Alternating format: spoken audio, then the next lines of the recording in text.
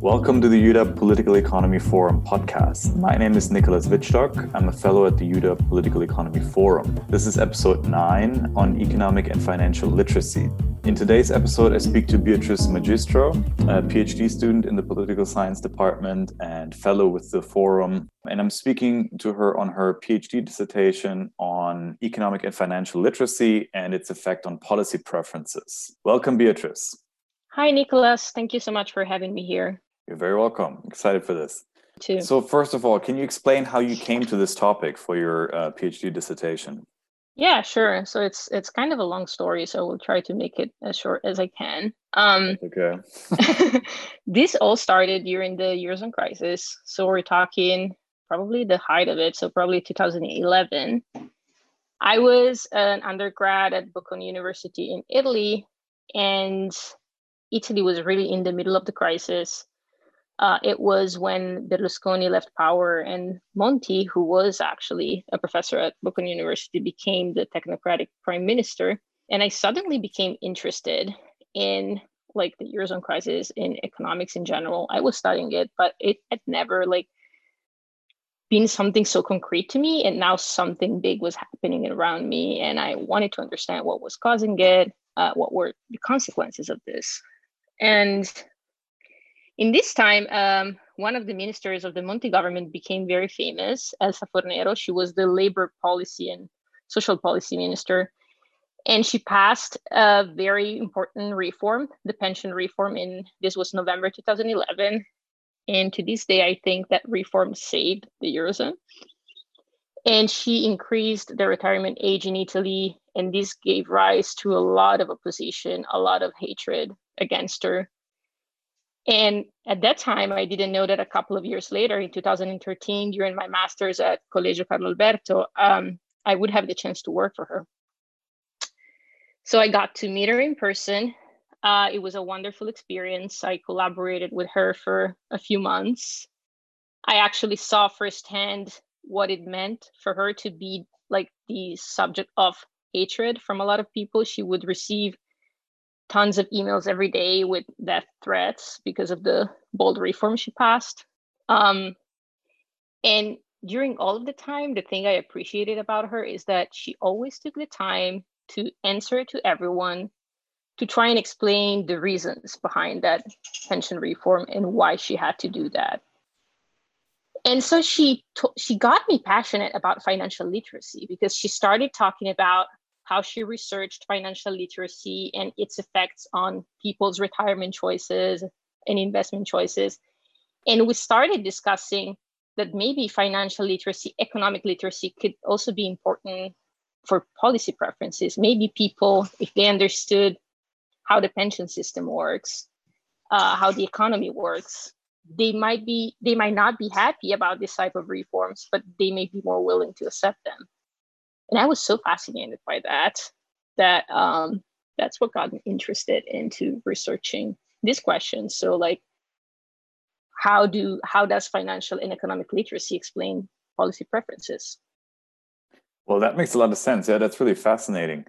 Could you explain maybe a little bit what you mean exactly when you refer to financial and economic literacy? So this is interesting because what is usually meant by financial literacy, so financial literacy is used in a lot of work through these 3 questions that measure a person's understanding of compound interest, inflation, risk diversification. They're a very basic question that tests your understanding of these issues. Usually they're used as predictors of retirement choices, investment choices, savings choices. And there is a large literature in economics on this, on the effects of financial literacy, again, on I would say household private decisions.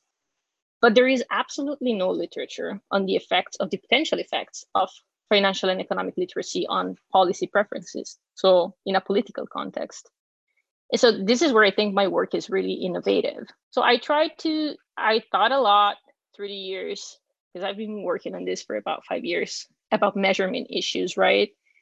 So I got acquainted with, for instance, the political sophistication literature, political knowledge literature that also tries to predict whether political knowledge affects policy preferences. But I was often not satisfied with those questions because you have sorts of questions like things that ask you like, who is the vice president or who is the speaker of the chamber or things like this.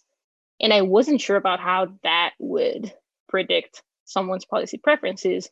And then on the other hand, I start being familiar with this financial literacy literature that I was also not completely satisfied with, because I do think it's important. It's kind of the basis, like to understand what inflation is, how budgets work, or like what compound interest is. But then I also thought knowing what compound interest is doesn't necessarily mean that. So if I don't know, for instance, how the Italian pension system works, it's really not very useful to know what compound interest is, right? If I don't know if, for instance, if it's a pay-as-you-go system or if it's a funded plan. What I thought was that maybe I should complement this financial literacy question, which I would say are more of like the basis of it, with, so you could say like more of the kindergarten, elementary school dimension of it, with some more of the high school, college dimension, which for me was a step further, which is also economic literacy. So actually understanding how policies work and how those policies affect well-being. So for instance, I add questions that ask how the Italian pension system work. So like I ask people if they know that current contributions actually fund current pensioners and not future pensions. And only 33% of Italians know that, which is very surprising. Or I ask questions that ask what happened if a trading country, a trading partner decides to institute import restrictions. Okay, so what happens to prices here? Kind of try to ask these sorts of questions that get to the not only like how policies work, but also a little bit what the effects of these policies are. And then I build an index based on that, which is called the Financial and Economic Literacy Index. And I look at how that affects a person's policy preferences. And I know that this measure is not perfect as to now, but I will talk a little bit about my research, how I use it, and also how I plan to move over this in my future work. Well, that's fascinating. So maybe my first question would be, what do you find when you try to measure these policy preferences? You said you have done work on this in the context of Italy. How strongly does knowledge of or economic literacy differ in between people? Are there geographic differences? Are there generational effects? What do you find? So what I find is that, so yes, there are differences, for instance, regional differences between the North and the South, with the North having higher financial and economic literacy. And the most striking difference that I actually want to investigate further is the gender difference. So you have among highly financially and economically literate individuals, 70% are men and 30% are women. And this is a very striking difference. And I have like theories as to why this might be, and most of them have to do with like gender equality issues and the fact that women, since like they're little children, they're kind of told that math leads to more of male careers. So they're kind of disincentivized to follow the math track. If you look at the PISA scores for math, the gender gap increases over the years, kind of confirming this story. Also, the gender gap is negatively correlated to gender equality to countries. So countries with higher gender equality have lower gender gap in math. So I think this might be partially related to that. And there are very few women in economics and STEM in Italy. So my assumption is that it is due to this. So I look at Italy. And then for financial literacy, actually the first country I ever looked into is the UK, because that's the first country I actually tested the financial literacy and policy preferences hypothesis, because the data was easily available from the British election study. So I started from there. And then once I found that there actually was indeed a relationship between financial literacy and policy preferences, I looked specifically at preferences for free trade, for immigration, and for Brexit. And what I found was that people with higher financial literacy were less likely to vote for Brexit and more likely to favor immigration and free trade. But for instance, since one concern I had was that maybe financial literacy was just like a proxy for more progressive views. So maybe it's like, higher educated people or just in general more progressive views. And what I find is that, for instance, it's not related to social policy preferences, like, for instance, views towards gay and lesbian civil rights. And so from then on, I worked a lot on thinking about measurement issues. I devised this new index, and I did 2 of my own surveys in the Italian context, where I found this interesting findings and differences between regions and, for instance, across gender. And I found similar things when I looked at preferences for economic openness. So in Italy, using this economic and financial literacy index, I find similarly as in the UK, that people who are more financially and economically literate are more likely to favor free trade, to favor immigration, to favor remaining in the Eurozone, and also to favor the Fornero pension reform. That's fascinating. And you say that you've controlled for the possibility that this might be an education effect, right? That this is just, the people that you pick up as being more economically and financially literate just happen to be the people who are more educated. Exactly. So I control for that. And I actually also run the same models with education in place of financial and economic literacy. And there isn't an effect. So I show that actually financial and economic literacy capture distinct features that years of education, years of schooling do not capture. Do you control also for the fact that higher financial and economic literacy might proxy for higher income? Yeah, sure. I control for age, gender, income, education, and region of residence. And also for in the financial and economic literacy ones, I also control for political preferences. Because while I'm not concerned that like financial literacy could possibly be confounded by political preferences, it is possible that economic literacy could be, right? So your answer to a question on what happens once a country decides to institute tariffs or import restrictions, or what are the effects of immigration, right? If that's measuring economic literacy, it could be confounded by your political preference, right? Actually, your political preference could be determining how you answer that question. Right. So I do control for political preference, and it still doesn't affect the result. And what I also do is I look at the individual effect of economic and financial literacy questions in the Italian one. And what I find is that the size of the effect, so I run the same models once with just financial and economic literacy and once with just economic literacy. And I find that the effects are shrink in size, but in the same direction, right?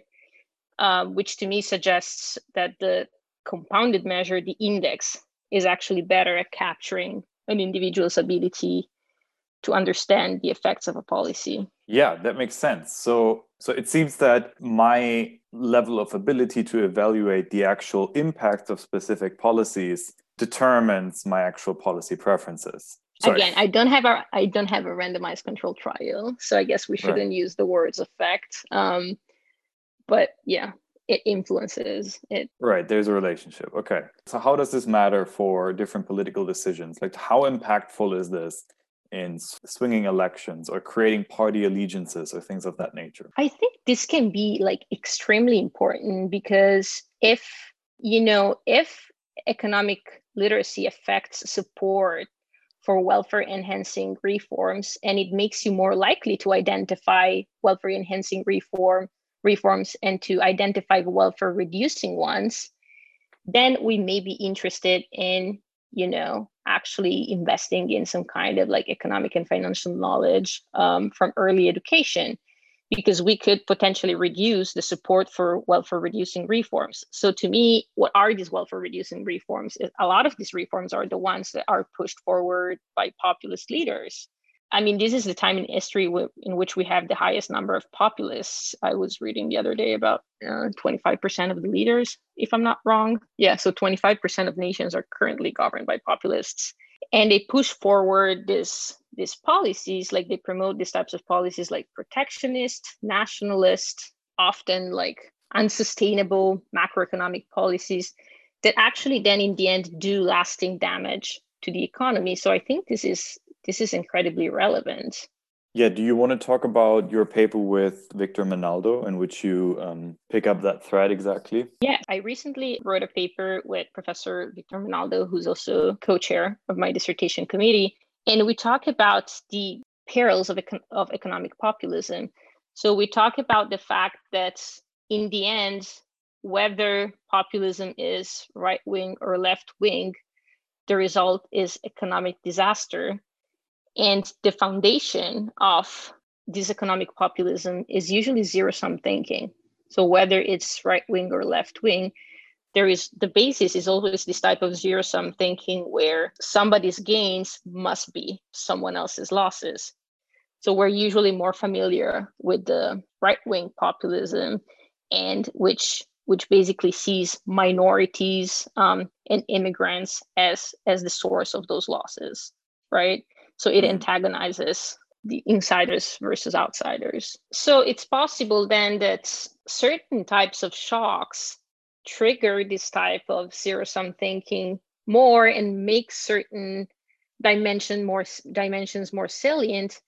And so people who are more economically illiterate are also more likely to fall prey to this type of zero-sum thinking and of, insiders versus outsiders. That is typical of populism in general. In that paper with Victor Menaldo, you make the argument that these policies are ultimately self-defeating in the long term. The track record is really bad, right? There are tremendous economic costs to these kind of policies. Exactly. So we make the case using a few examples. So we start from Chile and Argentina, we move to Spain, and then finally we use more contemporary examples from Italy and Greece. And we explain how no matter what type of populism is in place, the result is this long-lasting damage to the economy. And what's interesting is that there is this recent paper by Funke et al., Populist Leaders and the Economy, where they actually investigate how economies perform under populist leaders from 1900 to 2018. And the fascinating findings are that after 15 years, GDP per capita is more than 10% lower in populist countries compared to a plausible non-populist counterfactual. And also, regardless of a lot of promises, especially from the left type of populism, there is no reduction in income inequality. This is exactly what Victor and I predicted and found in our paper using more limited case studies. Yeah, so policy matters, right, is what you're saying at the end of the day. Like, we can't just do whatever we want and it's going to work out. No, policy have real implications. So we better make sure that we elect political leaders, or we give support to political leaders that create more welfare enhancing in aggregate. And so in your dissertation work, what do you find in terms of policy preferences and economic literacy? So again, in two of my papers, I investigate the preferences for economic openness. And initially, I assumed that financially literate losers and winners from globalization should have different policy preferences, right?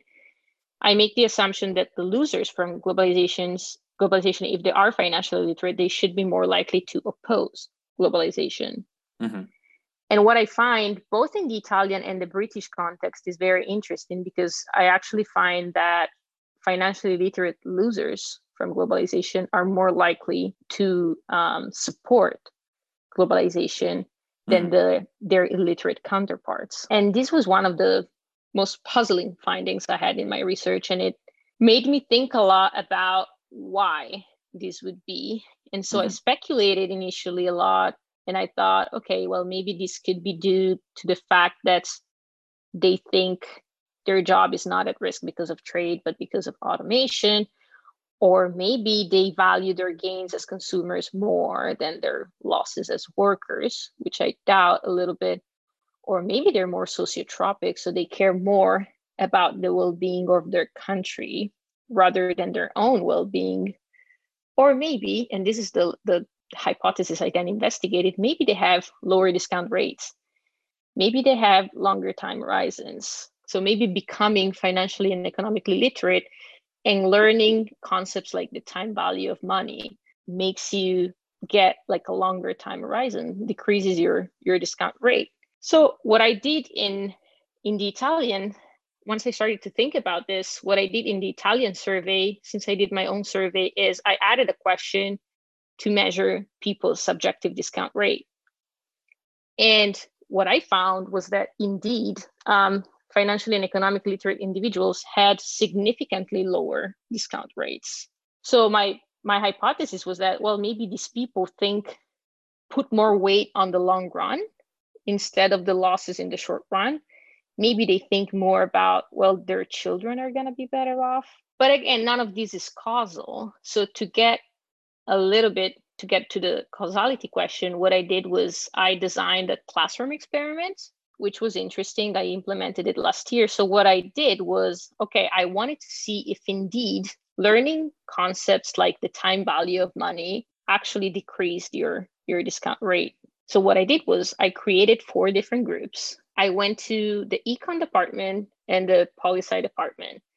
And what I did was I first took 2 groups of freshmen, which is first year students, before they started any classes at the University of Washington. Mm-hmm. So in the fall of their freshman year. And I asked, and they were enrolled either in the prerequisite for then any economics class, so intro to microeconomics. It's the prerequisite for any other economics class you're going to take.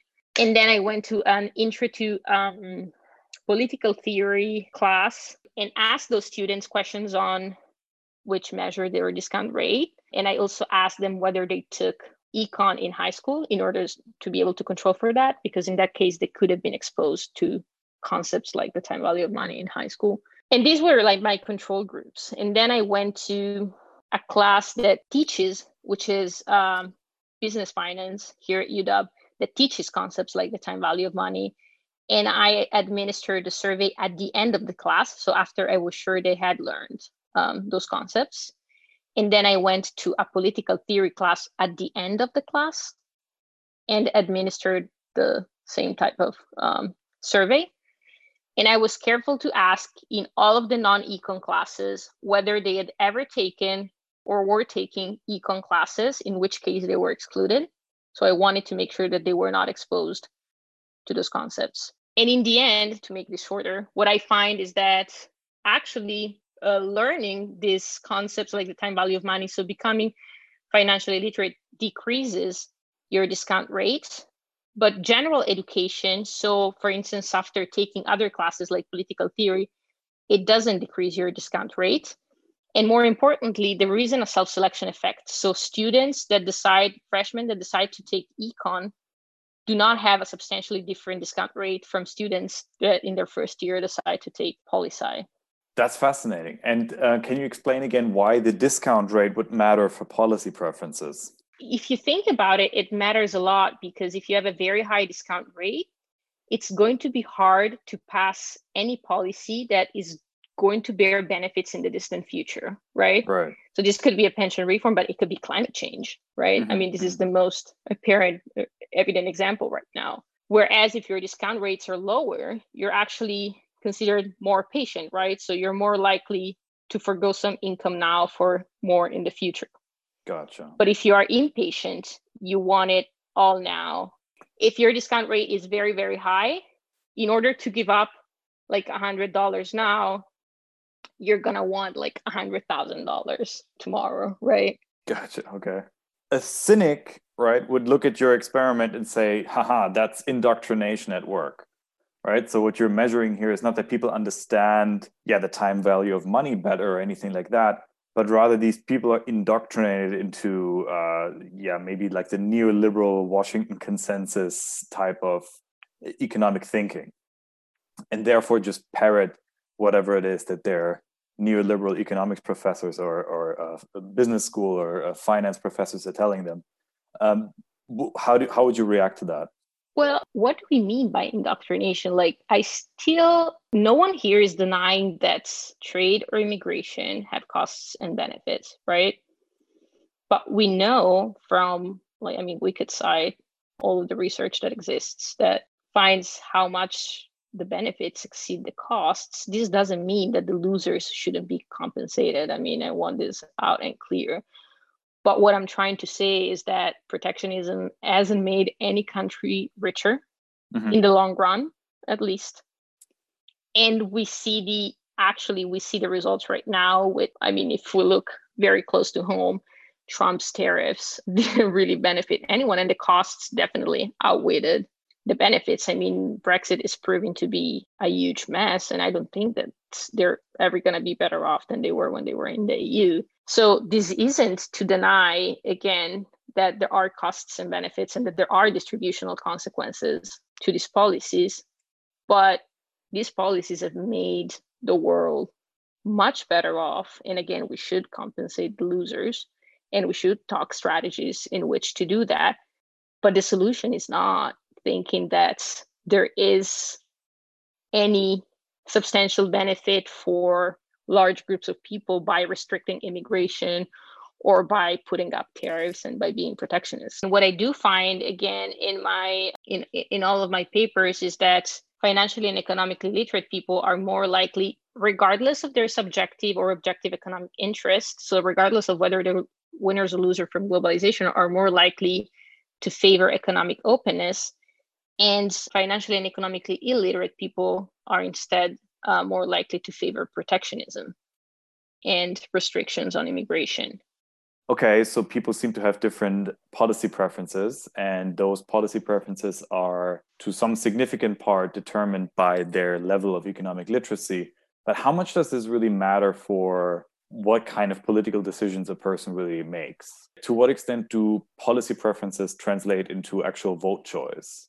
So I think this question is very relevant because it's connecting also I think it's connecting politics to all of this, and like what strategies could politicians follow once they are aware of this. One question that I also investigate and that I think is very related to this is the type of information that these two sets of people, the financially and economically literate ones and the financially and economically illiterate ones, resort to update their views on certain policies. And so one experiment, and again, in a perfect world, what I would have done if I had the resources would have been a randomized control trial in which I treat one group of people with financial and economic literacy and not the other, right? That's unfeasible for a variety of reasons.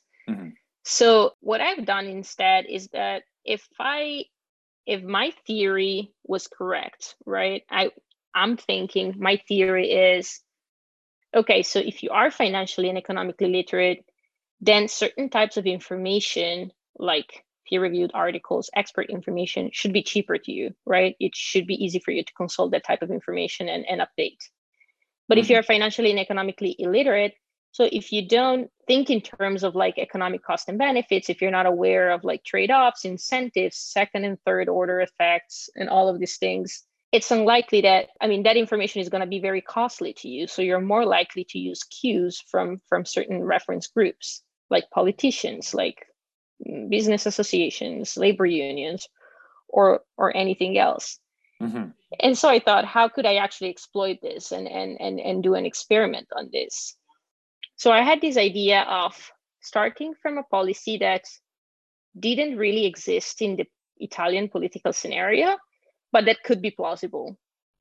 And it was a policy about price supports on olive oil. So olive oil is actually very like salient in Italy.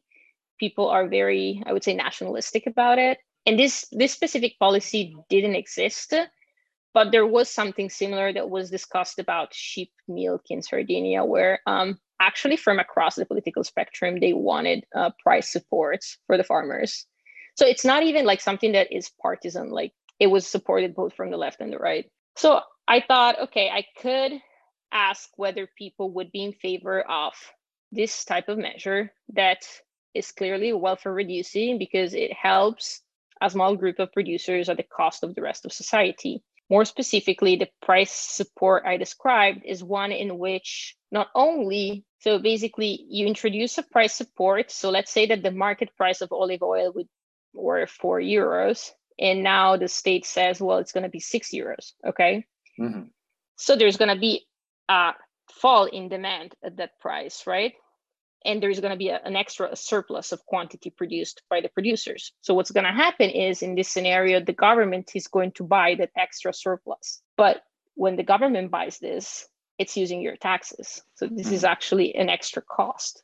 What I did was I created 3 groups: a control group that was only asked, would you be in favor of this type of price control? Okay, so if the government decides to introduce this minimum price for olive oil, do you favor it or do you not favor it? And you don't see anything else. And then there is a group that actually see a statement from a politician that says, a biased statement that basically underlines the concentrated benefits. So says this is going to help enormously the producers because otherwise they cannot survive with foreign competition and everything. But it's going to conceal the more diffuse costs, right? So the fact that, this is actually going to be a cost for consumers. So one group only sees this political statement, this political cue. And finally, a third group sees a short cost benefit exercise in which I say basically how much after the introduction of the measure producers gain, consumers lose, and the government pays. And what they have to do is to add up those things in like which are costs and which are benefits, right? So the government expenditure, they should understand that's a cost because that's taxpayers' money. Mm-hmm. So that society's well-being is actually, so society is worse off after the introduction of this measure. And so the reason why I wanted them to also answer this, whether they could do this calculation, is I want to see how many people actually got it correct and how many people got at least the direction correct, so that at least they understood that it was a welfare loss and not a welfare gain. And the results were very fascinating because I find that the financially and economically literate people are about 25% more likely to solve the cost-benefit exercise correctly, mm-hmm. or at least identify the correct dimension, and even more, the correct direction, sorry. And even more interesting, I find that the fascinating thing is that in the control group, there isn't a difference in preference between financially literate and illiterate. And there is overwhelming support for price controls, which really surprised me. So about 70% of people supported them in the control groups. But the fascinating thing is that what happens is that after the treatments, so for financially and economically literate people, they don't update their views after the political statements, but after the cost and benefit exercise, they're actually over 20% less likely to support price controls. So now you have about 48 people in those groups that support price control. So it's below 50%. So it's kind of a huge effect. And what happens for financially illiterate people is that they're not responsive to the cost benefit exercise, but they are responsive to the party cue. And they actually are like 5% more likely to then support price controls than those in the control group, which is exactly what I expected. So the point is that people who are less economically literate are more susceptible or sort of more influenced by party cues. Exactly. And my concern is that, party cues have been celebrated for years as a great effective way to make decisions when you don't have a lot of information. But the problem is that when, like in this case, those party cues are misleading and they are pushing a message against your own interest, you're actually going to do something that goes against your interest by acting on those. And conversely, what I show is that like policy information of this type can work, but only if the individual can understand and evaluate that type of information. And I think that this goes back to what a lot of my theory is about, which on why my concept of financial and economic literacy is different from just mere information. Because what I think is that financial and economic literacy is actually a framework that you use to make decisions. It's about thinking in terms of cost and benefits, trade-offs, incentives. Again, not like this fixed, static, zero-sum world, but more of a dynamic world and like dynamic equilibrium and first and second and third order effects, right? Mm-hmm. What I think is that this type of thinking is not very common in Italy due to our type of culture, right? I took the scientific track of high school, and I never heard anything about economics until I decided to study it in college. I never knew anything about costs and benefits and about thinking in these types of terms. And my assumption is that most people don't. And most people think in different terms, like deciding in terms of fairness or, like what's right or what's wrong. Mm-hmm. And this often makes me think about when I had arguments with my dad about like the pension reform, right? Yeah, no, I'm serious. Like, and I try to explain to him like how the system works and everything. And he's like, I'm 62. Like, it's just fair that I get to retire. And I'm like, what does it mean to be like, what if like it's fair to you, but maybe it's not fair to me? Like, I will never see a pension, and definitely not at 62. Like, what this is about is whether you've paid enough contributions to retire. Right. But it's like just blows my mind that this type of thinking is not in his mind, and it's not in a lot of people's mind. What I think is that just using information where people are not actually updating using that type of framework, they're not really processing that information in a wealth maximizing way or like economic well-being maximizing way, however you want to call that, it's actually not going to move anyone's opinion. So it sounds like what you're ultimately now interested in is trying to figure out how people really evaluate different policies, right? Like what kind of framework do they use? What informs their choices when it comes to different policies? Is that correct? And if so, like how are you going to approach these questions going forward? Even after 5 years working on this, I'm still extremely fascinated by this. And the more I go on, the more, again, I'm trying to find ways and proxies in which I could measure what I just told you about, right? So like, how do I know that people are thinking in this type of framework, right? So again, incentives, costs and benefits, trade-offs. And recently I've been thinking a lot about how a lot of economic illiteracy seems to be related to zero-sum thinking, whereas economic literacy is more related to positive sum thinking and like gains from trade. And so, which I think is like one dimension of economic literacy, because we often think about how economic action is about economizing, right? But we don't often talk about how economic interaction is actually about cooperating and how most of the economic interactions are about cooperation.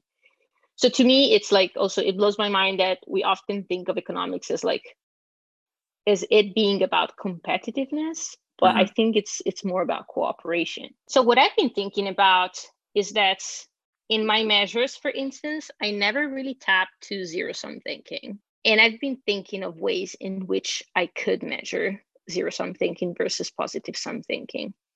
And one obvious solution to me seems something that is actually easy, that can be easily implemented, and it can be some kind of survey experiment where you have a person repeatedly play a prisoner's dilemma, right? In which you tell them that their cash prize, is going to be proportionate to how much they win.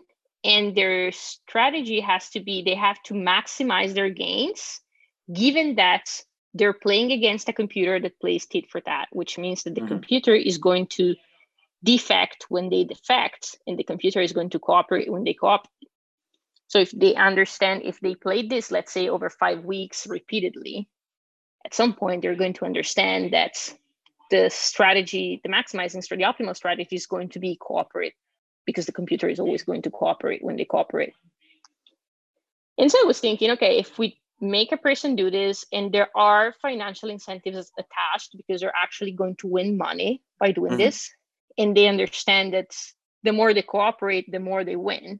What if then after that, we treat them with an information treatment? So now they have this new framework in their mind, hopefully, in which they understand that, okay, cooperation leads to more financial gains. So now I treat them with an information in which I explain to them how similar trade works, or how similar immigration works, how it's not zero sum, how they're not zero sum phenomena, but they're actually positive sum phenomena. And then, of course, I would have a group that only received the information, and a group that doesn't do anything, and a group that only plays the game. And I'm like fascinated to see whether this would have any effects on preferences for economic openness. It just amazes me how many people still think that free trade is about competition. It's about zero sum. It's about, imports taking away jobs that could have been done here, or Right. immigrants taking our jobs. Yeah, that would be really exciting to see. What other new projects are you working on currently? I'm working on projects that recently very interested in the gender dimension of populism. Mm-hmm. I think I'm very interested in populism. And one question that I haven't seen answered enough is like, how is women's support for populism different? Are they driven to different types of movements? Do they react to different types of shocks? So I'm kind of in the middle of starting to investigate this question. And I'm also looking forward to working more on I have this project in line on the effects of IMF conditionality on support for democracy across countries. Mm-hmm. I did this in part on what happened. I looked at what happened to EU countries, especially the peripheral ones, after the Eurozone crisis and the Troika conditionality. And I find that there is a large drop in support for democracy and trust in institutions after the Eurozone crisis. And that motivated me to actually extend this question to more countries, both in the developed and developed world, about what conditionality does to support for democracy. And finally, I've been working since April in a COVID-19 project here at the University of Washington, led by Professor Chris Adolph and John Wilkerson, where we actually investigate how different states passed social distancing measures at different points in time and why. And I think we're going to be talking about this soon on this podcast, right, Nicholas? That is correct, yes. We're going to have Professor Chris Adolph together with you, I believe. Yes. We have scheduled in a couple of weeks to talk about your COVID-19 project. Very excited about that. Well, thank you so much, Beatrice. We're going to speak next week, and all the best. Thank you so much for having me. You're very welcome. Thank you for listening to the Political Economy Forum podcast. Please feel free to listen to our other episodes on iTunes, SoundCloud, Spotify, or wherever you get your podcasts. You might also like our special podcast on election security, Neither Free Nor Fair, which is hosted by Professor James Long and is also available on all major platforms. Our podcasts are produced by myself, Nicholas Wittstock, and Morgan Wack. Our theme music was created by Ted Long. Please feel free to leave a review, as we're curious about your feedback, and if you have any questions, suggestions, or concerns, please contact uwpoliticaleconomy@gmail.com. We would love to hear from you.